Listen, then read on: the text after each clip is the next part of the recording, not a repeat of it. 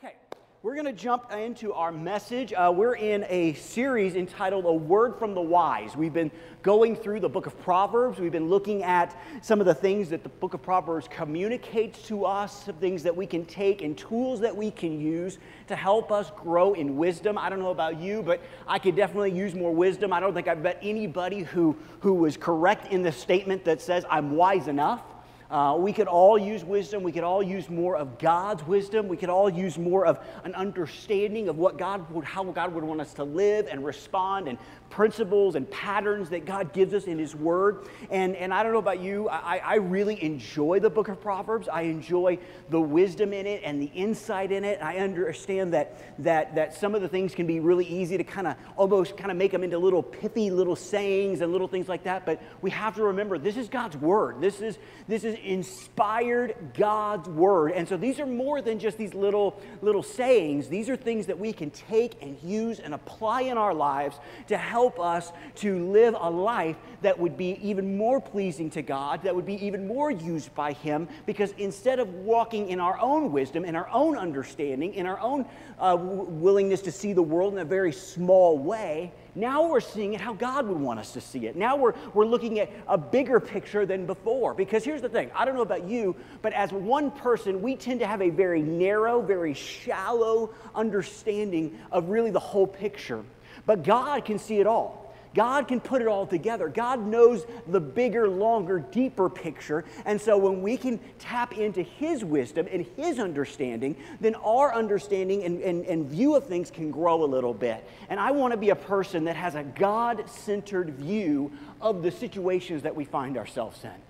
Because I don't know about you, but I look around at times and I see stuff and I'm going, man, I don't know about this. I don't understand all this. But when we can take God's wisdom and kind of apply it to what we're seeing and what we're experiencing, it can bring us joy, it can bring us peace, it can help us to know that God is in control of all of these things. And so we've been talking about, basically over the last few weeks, I probably am going to talk about it every week, so just be ready, about the Hebrew word that we use that comes from this idea of wisdom. And the wisdom word in Hebrew is this idea of chokmah, okay?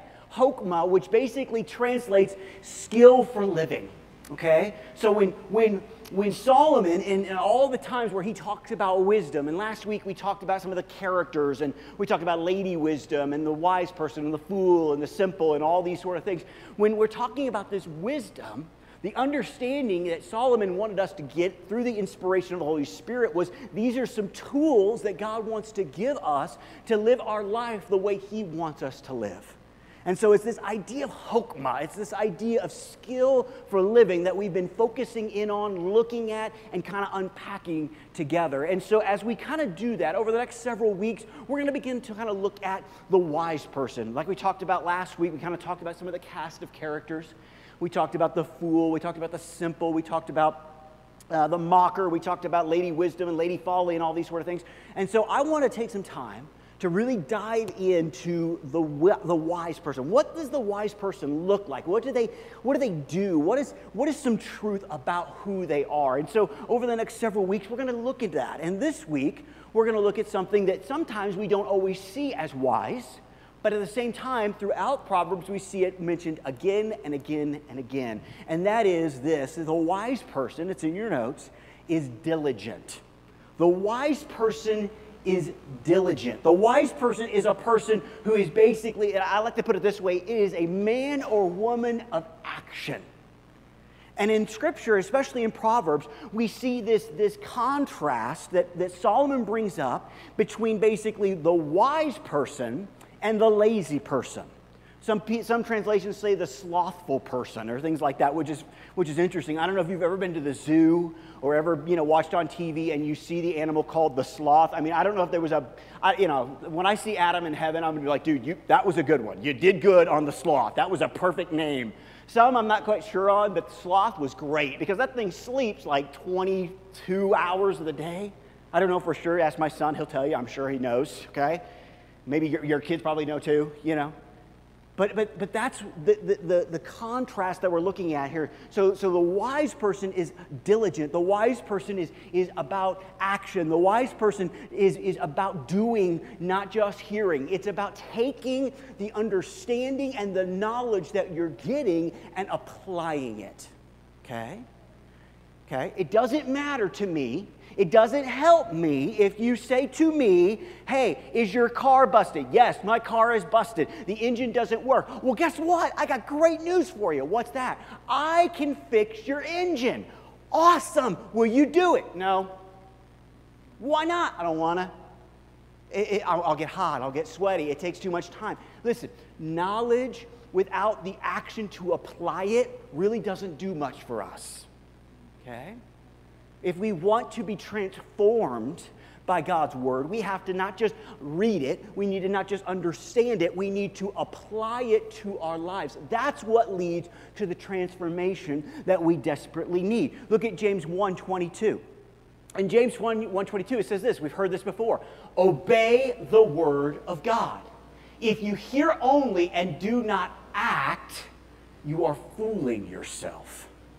Isn't it interesting that in the New Testament, James is writing about this concept? Listen, you got to know God's word. You need to study God's word, yes. You need to obey it. But listen, if you don't act on it, he calls you a fool.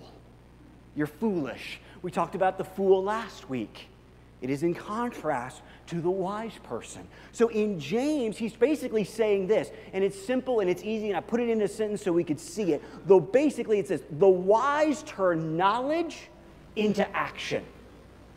The wise turn knowledge into action. If you know it but don't act on it, James tells us, Proverbs tells us, you're foolish. You're foolish. And the problem is that for a lot of us, we know a lot, but we're not necessarily willing to live it out. What's interesting about all this, okay, is that Solomon, who Scripture tells us was the wisest man that ever lived, still didn't do these things. He wrote about them, he had great knowledge, but if you look at the end of his life, he stopped acting on what he knew. That's an important message for us. It's something important that we can see. The guy that we're looking at that said all these wise things, that through the inspiration of the Holy Spirit wrote down these proverbs for you and for me, this hokmah, so that we could learn and grow and understand God's plan for our lives. Even he forgot to apply it. And when he did, it led to some really big problems in his life. Some major issues.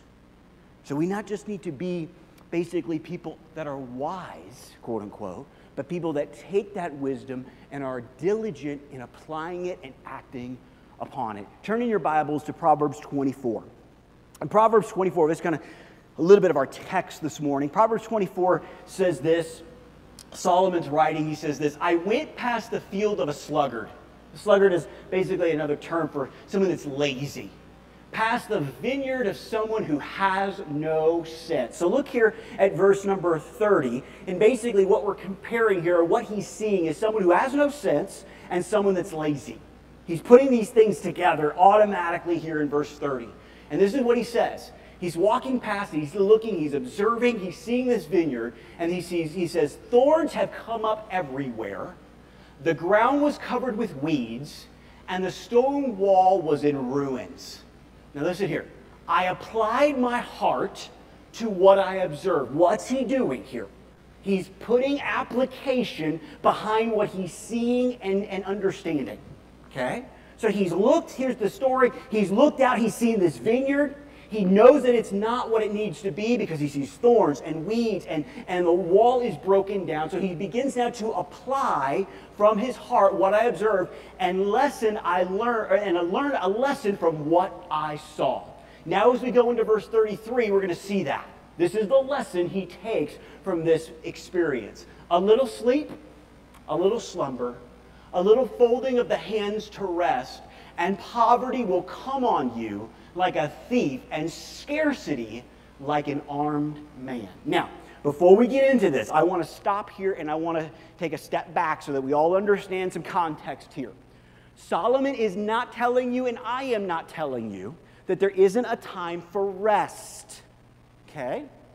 We have the Sabbath. We have God's pattern for us. Created 6 days, He rested. Rest is important, and it is a part of our lives, and it can be just as detrimental to have no rest as to rest too much. Like most things in Scripture, like most things that God wants us to understand, there is a healthy balance that we need to look at that God wants us to live out. Okay? So here's how it's like. If you don't rest, that is a problem. That is not wise. If you rest too much, guess what? That's a problem, and that's not wise.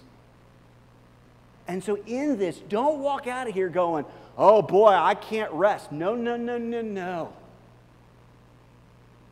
We need to understand that rest is important and rest is needed. Okay? But what we need to understand is for some of us, our rest, okay, has turned into laziness, has turned into inaction.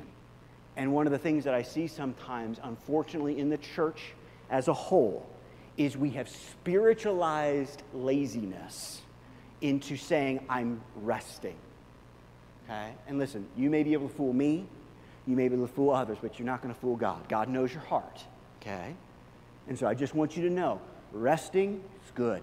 Laziness is kind of what we're talking about here in contrast to someone that's diligent. So I want to do this morning as we kind of look at this together. I want to look at 4 truths that I feel are here concerning the diligent person. I want to look at 4 things that will help us to be a diligent person, to find that balance between rest and lazy, and to help us to be about our Father's business, as it were. So 4 things that we're going to look at together. Number 1, diligence prompts the wise to be observant.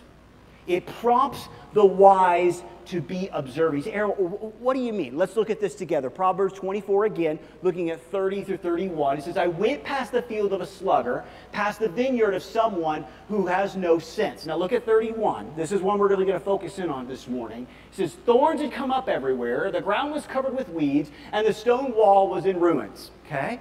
The wise person, the diligent person, is a observant person. There are people that are looking and they're being willing to see issues and problems that come and arise in all of our hearts and deal with it.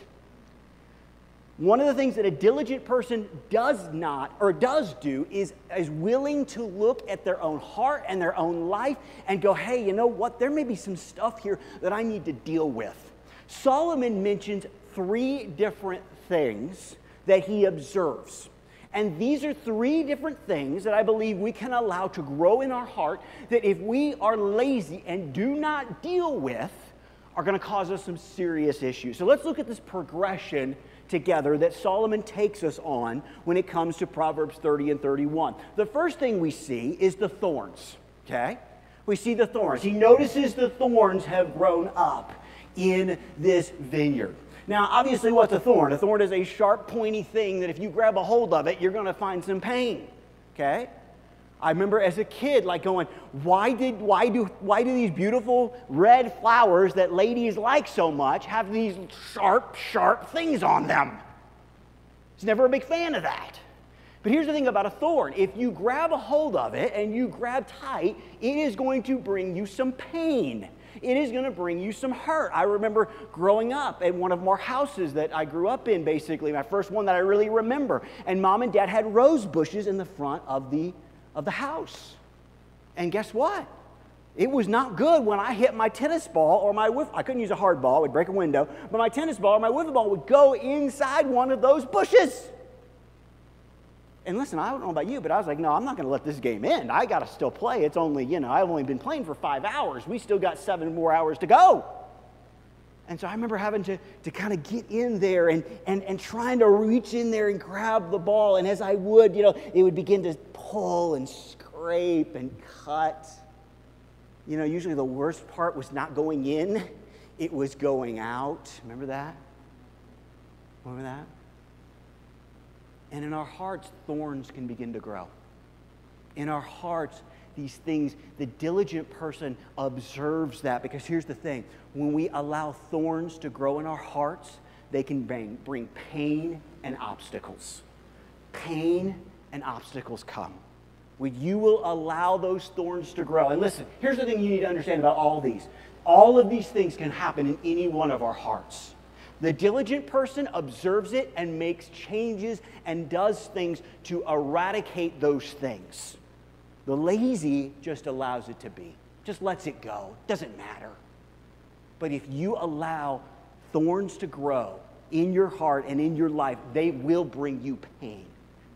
They will bring you pain. The second thing that he notices weeds. He notices weeds. Man, I hate weeds. Don't you hate weeds?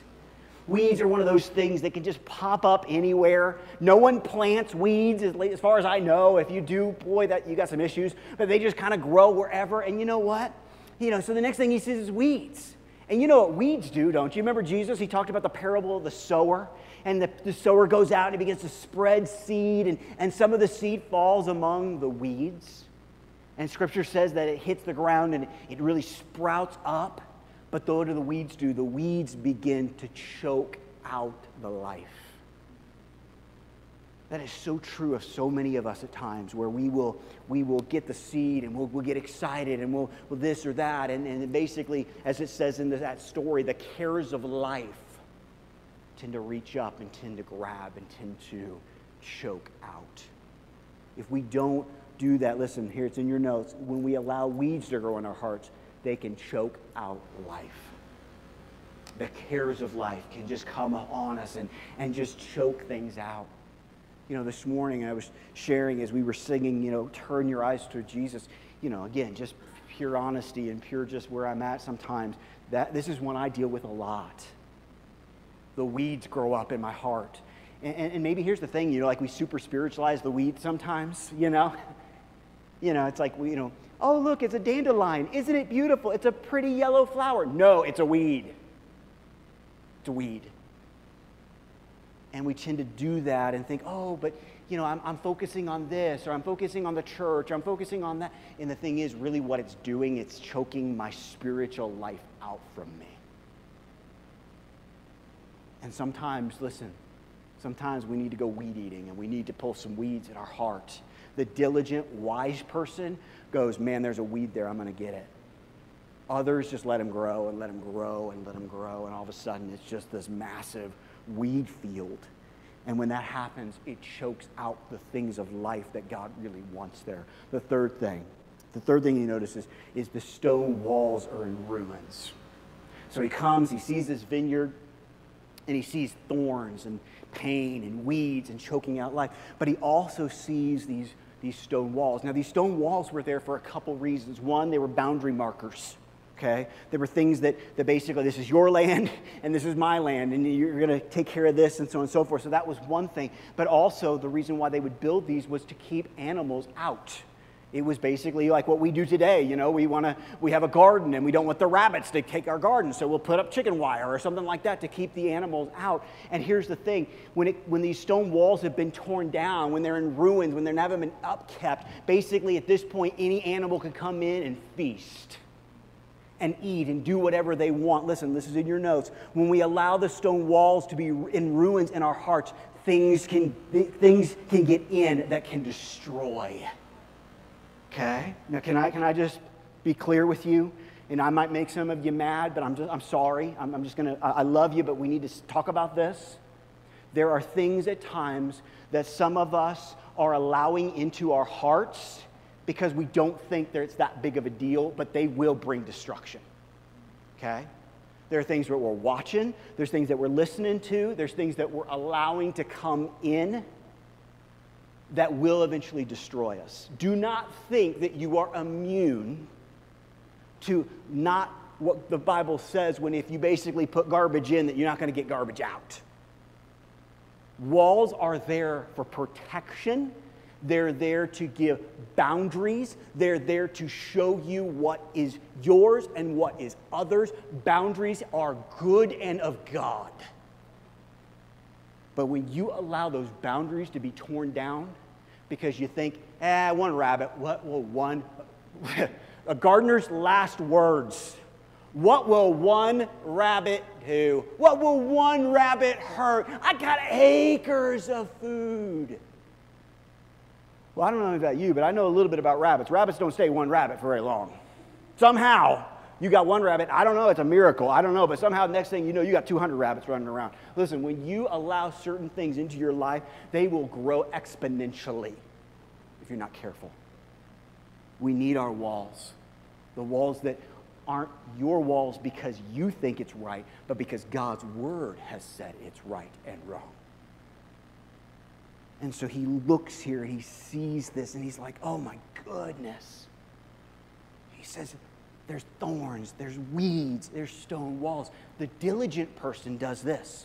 The diligent person says, I need to go and take care of the thorns. The diligent person says, listen, I'm going to go weed. The diligent person says, listen, yes, my stone walls may be in ruin, but they can be fixed. They can be brought forth and made strong again and keep out the things of the enemy that he would love to bring in to destroy me from the inside out. So important. So he sees this progression. A wise person is observant. Look at Proverbs 20. Proverbs 24 says this, those too lazy to plow in the right season will have no food at the harvest. So many of us, we think, hey, it's just going to magically happen. We're just going to magically be able to handle these things. The observant person looks and they say, what season is it? What's going on? What's taking place? And they plant in the right times. They harvest in the right times. But the lazy person does none of those things. And what's scary about it as we kind of move into this next point is they expect to reap a harvest anyway. And that brings us to the second truth, and that's this. Diligence is the prescription to cure entitlement. It is this, listen, if we look around, we talk about this a lot as far as what our society and our culture is this idea of entitlement. This idea that I don't have to plant. I don't have to put the seed. I don't have to worry about the seasons. I can just have things magically appear. And that's just not what God's word says. Look at Proverbs 12. Proverbs 12, verse 11. It says, a hard worker has plenty of food, but a person who chases fantasies has no sense. Who has the food? The hard worker. The diligent, the person who's willing to plant and work and do these things. Now listen, let me help you with this. Sometimes that doesn't always happen. Let me give you a perfect example, but I'm going to explain to you why this is happening. My wife has spent a lot of time working on a garden, okay? I'm excited about the garden. Some things in the garden, not so excited about. I'm excited about my tomatoes. Listen, I'll be honest with you. Can I be honest with you? I have not really done much to help with the garden. Sorry. I think I brought some buckets out. I think I've watered maybe once or twice, but I'm really not a gardener. But listen, I love homegrown tomatoes. If you do not, we will pray for you. And in my wife's goodness and grace and love for me, she shares her tomatoes. Our Father is the same way. Even sometimes we don't help the way we should. Even though we feel a little entitled, he still will help us. But listen, hear me here. If you live a life of entitlement, you will never, ever, ever, hear me, experience the fullness of what God wants to do in you and through you. Why? Simple. Because an entitled person is not a servant. An entitled person sits back spiritually saying and says, serve me. Do what I want. Where a servant says, how can I serve you? Now here's the thing too, you need to understand this. There are people that really need help. And we are commanded in Scripture to help them, okay? Scripture calls them, and here we need to understand here a little bit of not translational difference, but cultural difference. In Scripture, they're called widows and orphans. Now, that does not mean that all you have to do is find some widow in your street or go to the orphanage and help them. That is fine and that is good. But what that is basically communicating to us is this when we look at the culture of the time and the context. What we're commanded to do is to help those that have a hard time helping themselves. Do you understand? Because at that time, if you were a widow, you were in trouble. If you were an orphan, you were in trouble. You had no way of supporting yourself. And we are commanded by God to help those who cannot help themselves. Do not misunderstand me. But here, what we are seeing in Scripture and in Proverbs is not those that cannot help themselves, but those that can and are refusing to do so. Here's the deal. Here's what you need to understand, especially spiritually. Listen, I know it's real easy to go to the social part of this and all those things, but we're talking spiritual here. Listen, entitlement is not just looking for a hand out. It is looking to take our hand off. And that's the difference. When God has called every single one of us to be about His work, to be busy, to be diligent, to not take our hands off what God wants to do, but to put our hands on what God wants to do in us and through us. And He's called us all to do it as followers of Christ. Look at Ephesians 2:10. Love this verse. For we are God's handiwork, created in Christ Jesus to do good works, to be about our Father's business, which God prepared in advance for us to do. Colossians 3:23 through 24. It says, whatever you do, work at it with all your heart, as working for the Lord, not for human masters. Since you know that you will receive an inheritance from the Lord as a reward, it is the Lord Christ you are serving. So good. So important. You say, Aaron, you don't know my boss. I don't care if I know your boss because I know what Scripture says. I've had hard bosses too. I'm not saying it's easy. I'm not saying it's fun. I'm not saying it's, but here's the deal. Your boss ain't your boss. Got it? Your boss is Jesus. And we serve Him. We work for Him. We do what we do for Him, which also, when we turn that coin over, tells us something else. When we're lazy, guess who we're letting down? Guess who we're not working for? It's important. Important. You want to cure entitlement? Serve. You want to cure that in your heart and in your life? Serve somebody else. Because when you do that, you're not just serving them. You're ultimately serving the Lord. But listen, all of us have that option. All of us have that opportunity to make a difference. Number 3, diligence paves the path to influence. It paves the path to influence. Look at Proverbs 12. Proverbs 12:24. It says this, diligent hands will rule, but laziness ends in forced labor. Another translation that I looked at said this, diligent hands will rule, but laziness ends in slavery. Slavery. Listen, a lot of us, we want to have influence in our world. We want to have influence in our family, in our churches, in our schools, in our community. You know how one way that comes? It comes from serving. It comes from working. It comes from being diligent to do the things that God has asked you to do. And here's the great thing, and maybe some of you are going to go, oh, I don't know about this, but you know what the great reward for diligence really is? You know what the great reward for doing work and doing work for Jesus well is? Guess what? It's more work. It's more work. You know, some of you are like, okay, that's it, I'm out, let's go have lunch. I don't like this, you know. It's more work. You know, Jesus tells a story in Matthew, we've talked about it before, of the talents. And He comes to His servants and He gives them certain amounts. He said, I'm going to give you 10 and 5 and 1 or whatever. And then He begins to give them out. And then He goes away. And the one that's been given the most, he takes and he invests it and he gains more. And so does the second one. What's the third one do? He buries it in the ground. When the master comes back, he's very excited about the first two. And you know what his reward for them is? More work, more responsibility, more influence. Look at Matthew 25. Matthew 25:21 says the master was full of praise. He says, well done, my good and faithful servant. Listen, you've been faithful in handling this small amount, so now I'll give you many more responsibilities. Let's celebrate together. Look at that. Isn't that interesting that when Jesus gives us, when we do a good job with what he's given us, he wants to celebrate that. That's exciting. That's wonderful. Let's give you more responsibilities. And listen, when we get more responsibilities, the response isn't, oh no. The response is celebration. Why? Because God looks at you and says, you are faithful with something small. I'm going to give you something bigger to make an impact for me in your world. So big, so important. But you know what? The one that buries it, you know what Jesus calls him? A wicked, lazy servant.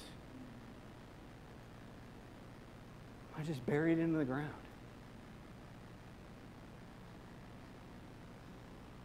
You know that God, listen, hear me here. This is going to sound weird, but just go with me. God hates burials. He hates it when people are buried. And he hates it when talents and giftings are buried. You know why? Because God loves life. He loves the life that can be brought when someone who is dead in their sin is brought alive in him, and when talents that have been buried and not used can be brought alive to bring life into the person giving and the others receiving. God hates burials. God hates them. He doesn't like them. Burials, in a lot of ways, you break it all down, burials really came into the picture because of sin. So whether you have been given something small or great, if you want your influence to grow, which I pray is our prayer for every single one of us this morning, it means that you're going to have to be diligent with what you've been given. Don't listen. One of the things that robs us of our influence and our diligence is when we begin to look at other servants and see what they got. Okay? When we kind of look at our plate and we go. 'Cause remember the story. Remember one servant got a certain amount. Nobody got the same amounts. Okay? And here's the thing. Let's use the second servant for example. If the second servant had basically said, "Well, it's not fair. I didn't get the same servant. He gave more money to him and not me. And I obviously the master doesn't love me as much as he loves the first guy, because if he had done that, then he'd love me. And you know what? I'm going to sit here and pound rocks and just cry my little heart out." He would have missed an opportunity. He would have been just like the first servant. Even though he didn't bury it, his complaining and comparison to others would have kept him from experiencing the good blessings of God and even more responsibility. Listen, I hear this all the time. I can't sing like they can. I can't serve like they can. I can't speak like they can. Can you do me a favor? To really be influential in the way God wants us to for his kingdom, can we focus on our plate and what's on our plate and not necessarily on what's others' plates? Okay? Because God gave you purpose, and that may be different than somebody else. And to accomplish God's purpose for you, there are going to be different giftings and different talents and different abilities. That's all there is to it. God in his infinite wisdom did that. So listen, if you want to look at somebody else's plate, do it this way. God, thank you so much that you gave them those talents. God, I pray that you would help them to use them for your glory and your kingdom. And Father, for the things you gave me, for the things that you gave me to do, God, I pray that you would help me to do those things. So Father, I celebrate their giftings. I celebrate their talents. And Father, I also celebrate what you gave me. And I know with your help, I'll be able to accomplish your plan and purpose for my life. Don't let your influence be robbed because you're too busy looking at other people and what they have. The final thing, and this is obviously the most important, diligence always points us back to Jesus. Diligence always points us back to Jesus. Look at John 17:4. Jesus is praying to his Father, and he says, I brought you glory. I brought glory to you here on earth by what? By completing the work you gave me to do. Listen, hear me here. If your thought of Jesus, if your thought of Jesus is this guy that kind of wandered around for 3 years and taught and kind of didn't do anything, I'm here to tell you that's not what Jesus' life story is, okay? He didn't just magically appear as a baby and then magically appear when he was 12 and got lost was in the temple situation where his parents lost him and then magically showed up as a 30-year-old ready to teach and preach. Jesus was a worker. Jesus worked hard. Jesus didn't just sit around and let things come to him. Okay? Jesus is a great example for a person that's diligent. Okay? And it's someone that we can look at. But even in that, and those are just some of the things I was talking about, more the kind of earthly things, the job and the working and providing. A lot of scholars believe that probably Joseph, we don't see Joseph after Jesus' experience in the temple when he's 12. We don't see Joseph again in Scripture. A lot of theologians believe, a lot of scholars believe that obviously sometime in there, guess what Mary became? A widow. Remember we talked about who needed help? Jesus was supporting his own mother. He was taking care of her because she couldn't take care of herself, because somewhere probably in that time Joseph passed away. We see Jesus in his ministry. We see his brothers and sisters. We see Mary. We don't see Joseph. And so more than likely, Jesus was taking care of her. He was working. And then spiritually speaking, he completed the work that God set him out to do on this earth. But here's the thing. Jesus is still working. You knew that? Did you know that? Jesus didn't ascend to heaven and go, I'm done.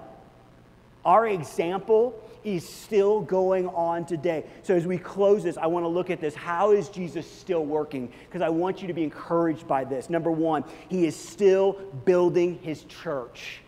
He's still building his church. Look at Matthew 16:18. Jesus says, I tell you, you are Peter, and on this rock, now let's stop here for a minute, let's give it a little context. The rock, the understanding that Jesus is speaking of here is just earlier in the Scripture, just a few verses before.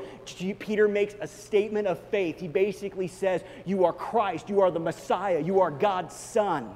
Okay? Because basically, Jesus has asked his disciples, who do people say I am? And some say you're John the Baptist raised from the dead. Some say you're a prophet. Some say you're Elijah. Some say blah, blah, blah, blah, blah. And Jesus says, who do you say I am? One of the questions that every human being is going to have to answer. Who do you say I am? And Peter's response is, you are basically God's Son. You are the Messiah. Basically, Peter says, you are exactly who you have said you are.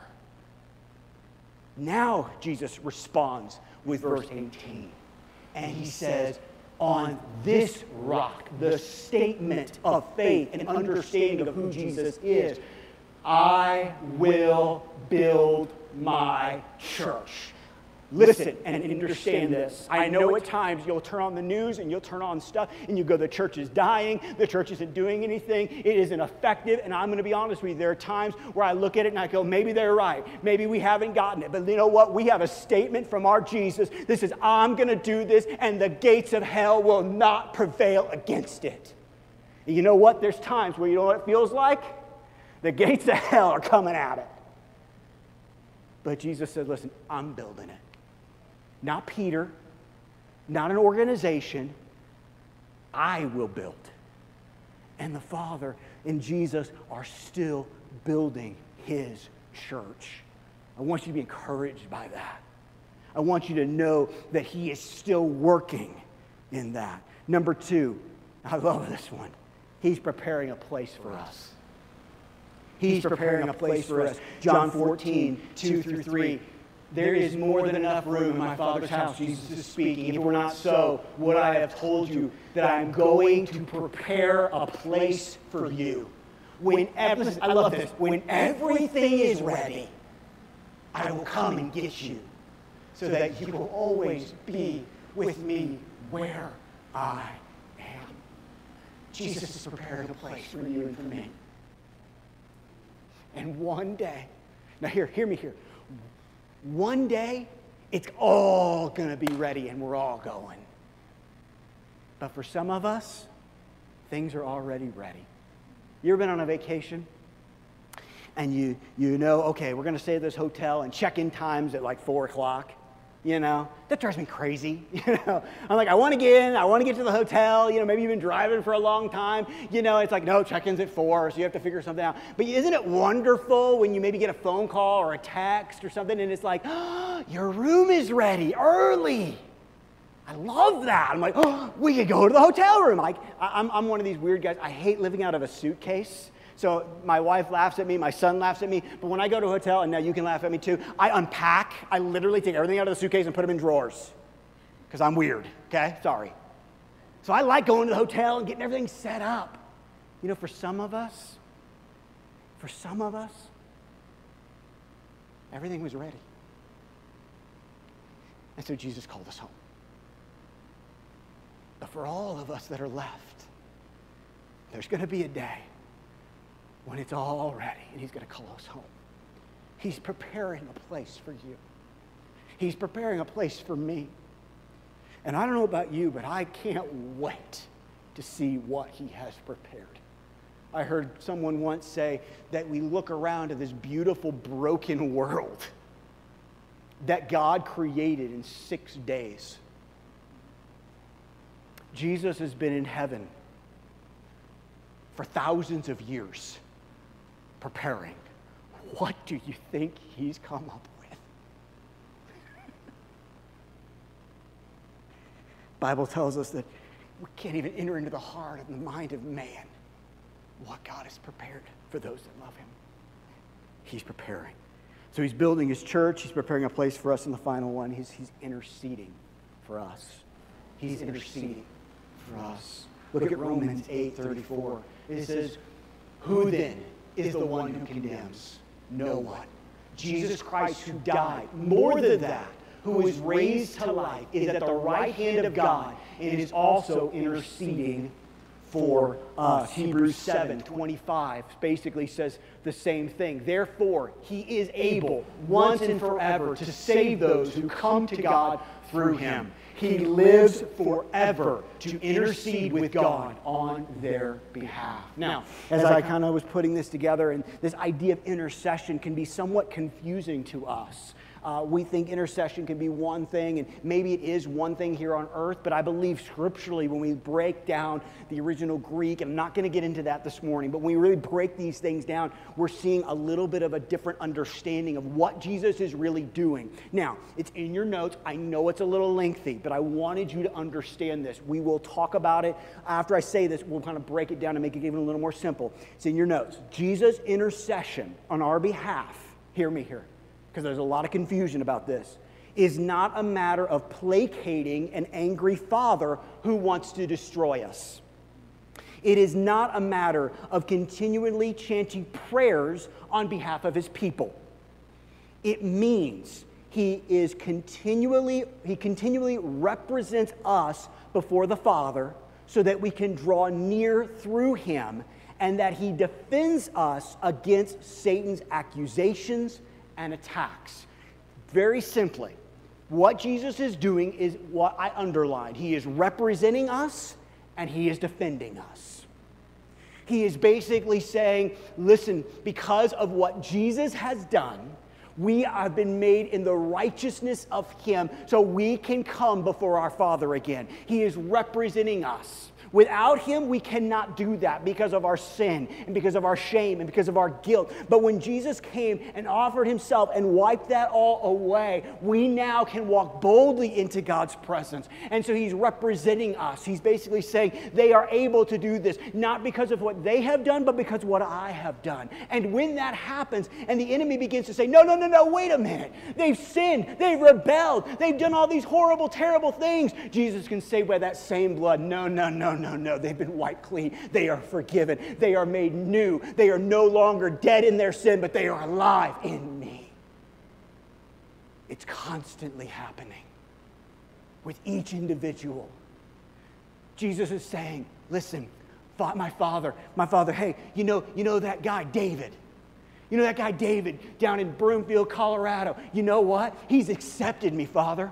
He's accepted my love and my forgiveness and my grace. He's accepted my sacrificial death. And so you know what? I say he can come boldly before you. I represent him. I say he can do it because he has accepted me. And when the enemy says, no, David's messed up. David's messed all these things up. He's sinned. He's said bad things. He's done bad things. He's rebelled against you, Father.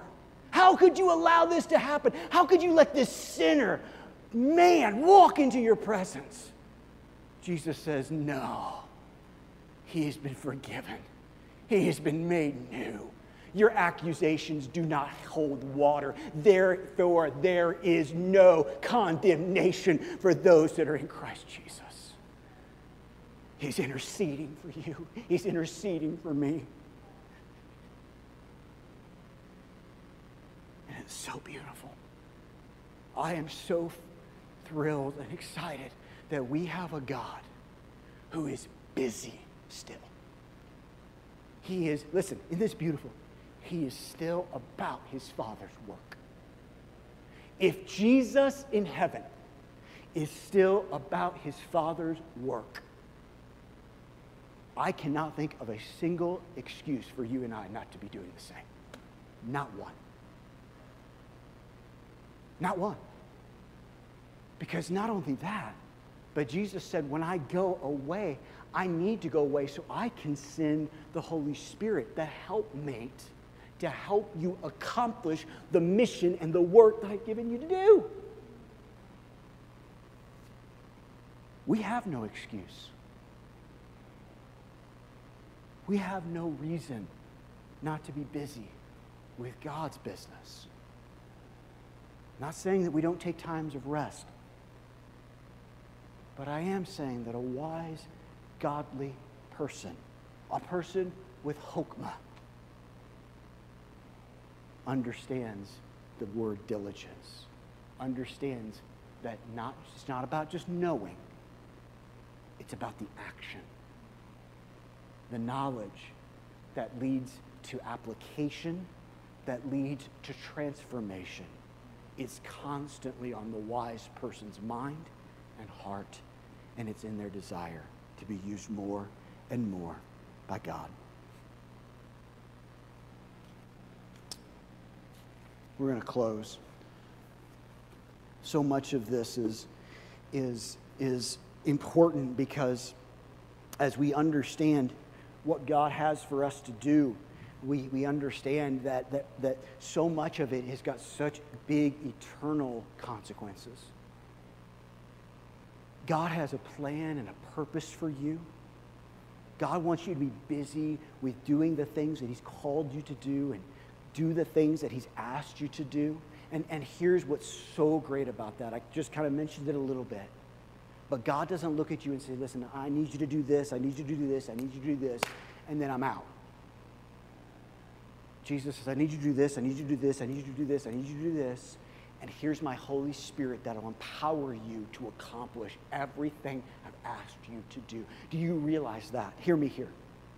It does not matter what God has called you to do. You will accomplish it if you will allow the Holy Spirit to work in you and through you. Now listen, it may be accomplished not in your way, but I promise you it will be accomplished in the way that God wants it accomplished. But here's what I've learned. Nothing gets accomplished when we do nothing. Isn't that simple? That's easy. So I don't know what God's called you to. I don't know what God's asked you to be a part of. And I would say, if you say, Aaron, I don't know either, then I'd say, well, guess what? I'm giving you some homework. It's time to get on our face before the Lord and say, God, what are you asking me to do now? What are you asking me to do today? How can I be used by you today? And you go, it may be something small. Remember what we heard. Basically, God is going to start you with some smaller things. It's okay. It's not about what's on your plate or on other people's plates. It's about being faithful. You want to do bigger things? Good for you. That's awesome. That's awesome. But you better be faithful in the small things first, or you'll never see something bigger. And God, here's the thing. And God wants you to do things that are bigger. God doesn't look at you and go, I'm giving you this small thing because that's all you're going to ever have. He's got great, amazing plans for you. And you know why sometimes we don't experience them? Because we haven't been faithful in the small things. So we start there. We allow God to use us there. We allow God's wisdom and his direction and his knowledge to help us accomplish those things. And we look to the Holy Spirit to give us direction and hope and help and strength to accomplish them. So let's do this as we close. I'm going to ask that everyone just kind of bow your heads, close your eyes. Again, the only reason is so we can focus. Okay? And I want to ask you really quickly just a couple of questions. Number one, are you a diligent person or are you a lazy person? And listen, I'm not talking about how much time you spend scrapbooking or whatever, okay? I'm not talking about how much time you spend even at your job. And listen, none of those things are bad, but that's not what this is really about. I want to ask, have you been lazy or are you diligent with accomplishing the plans and the purposes that God has for your life? I'm not saying we shouldn't work hard in our job and enjoy hobbies. Do not misunderstand me.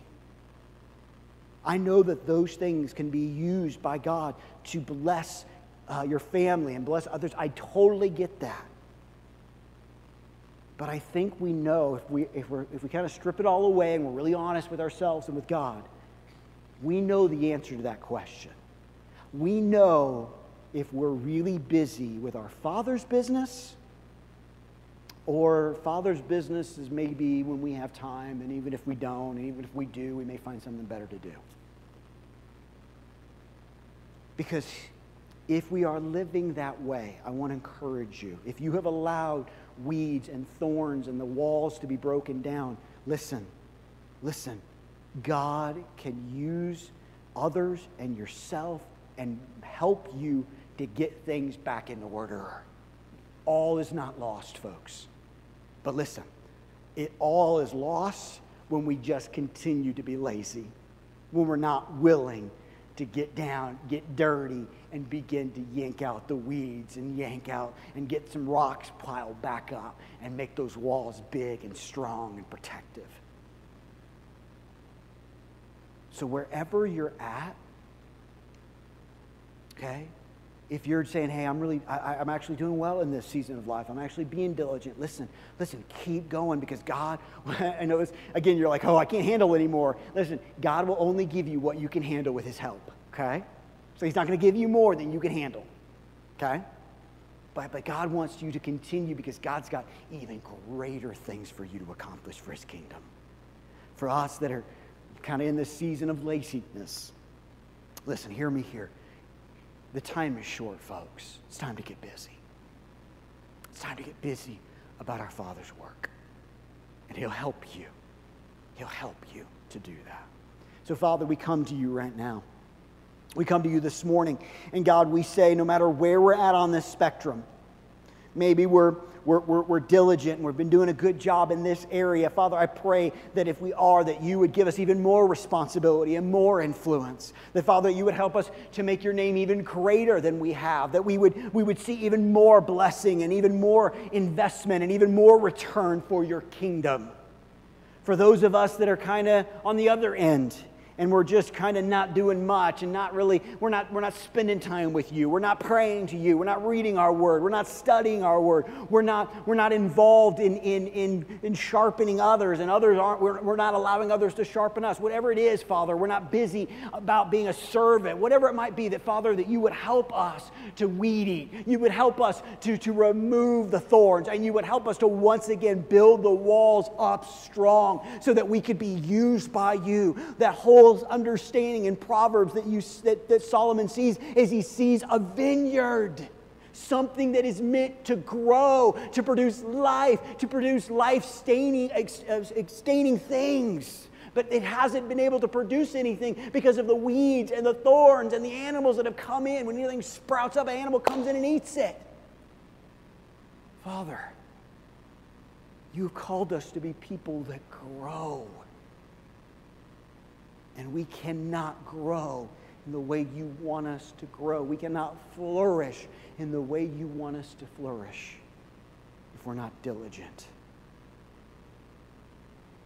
And so, God, I pray for those of us that need to once again put our nose to the grindstone, as it were, and once again begin working for you, that, Father, first and foremost, you will help us to get things back in order.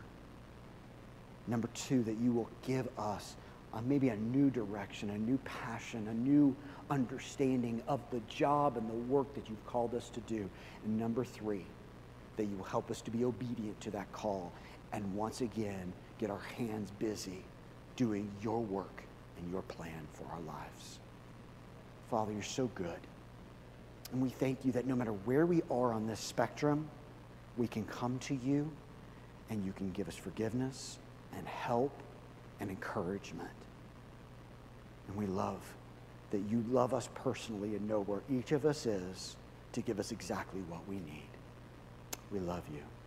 We thank you so much for this day and this time.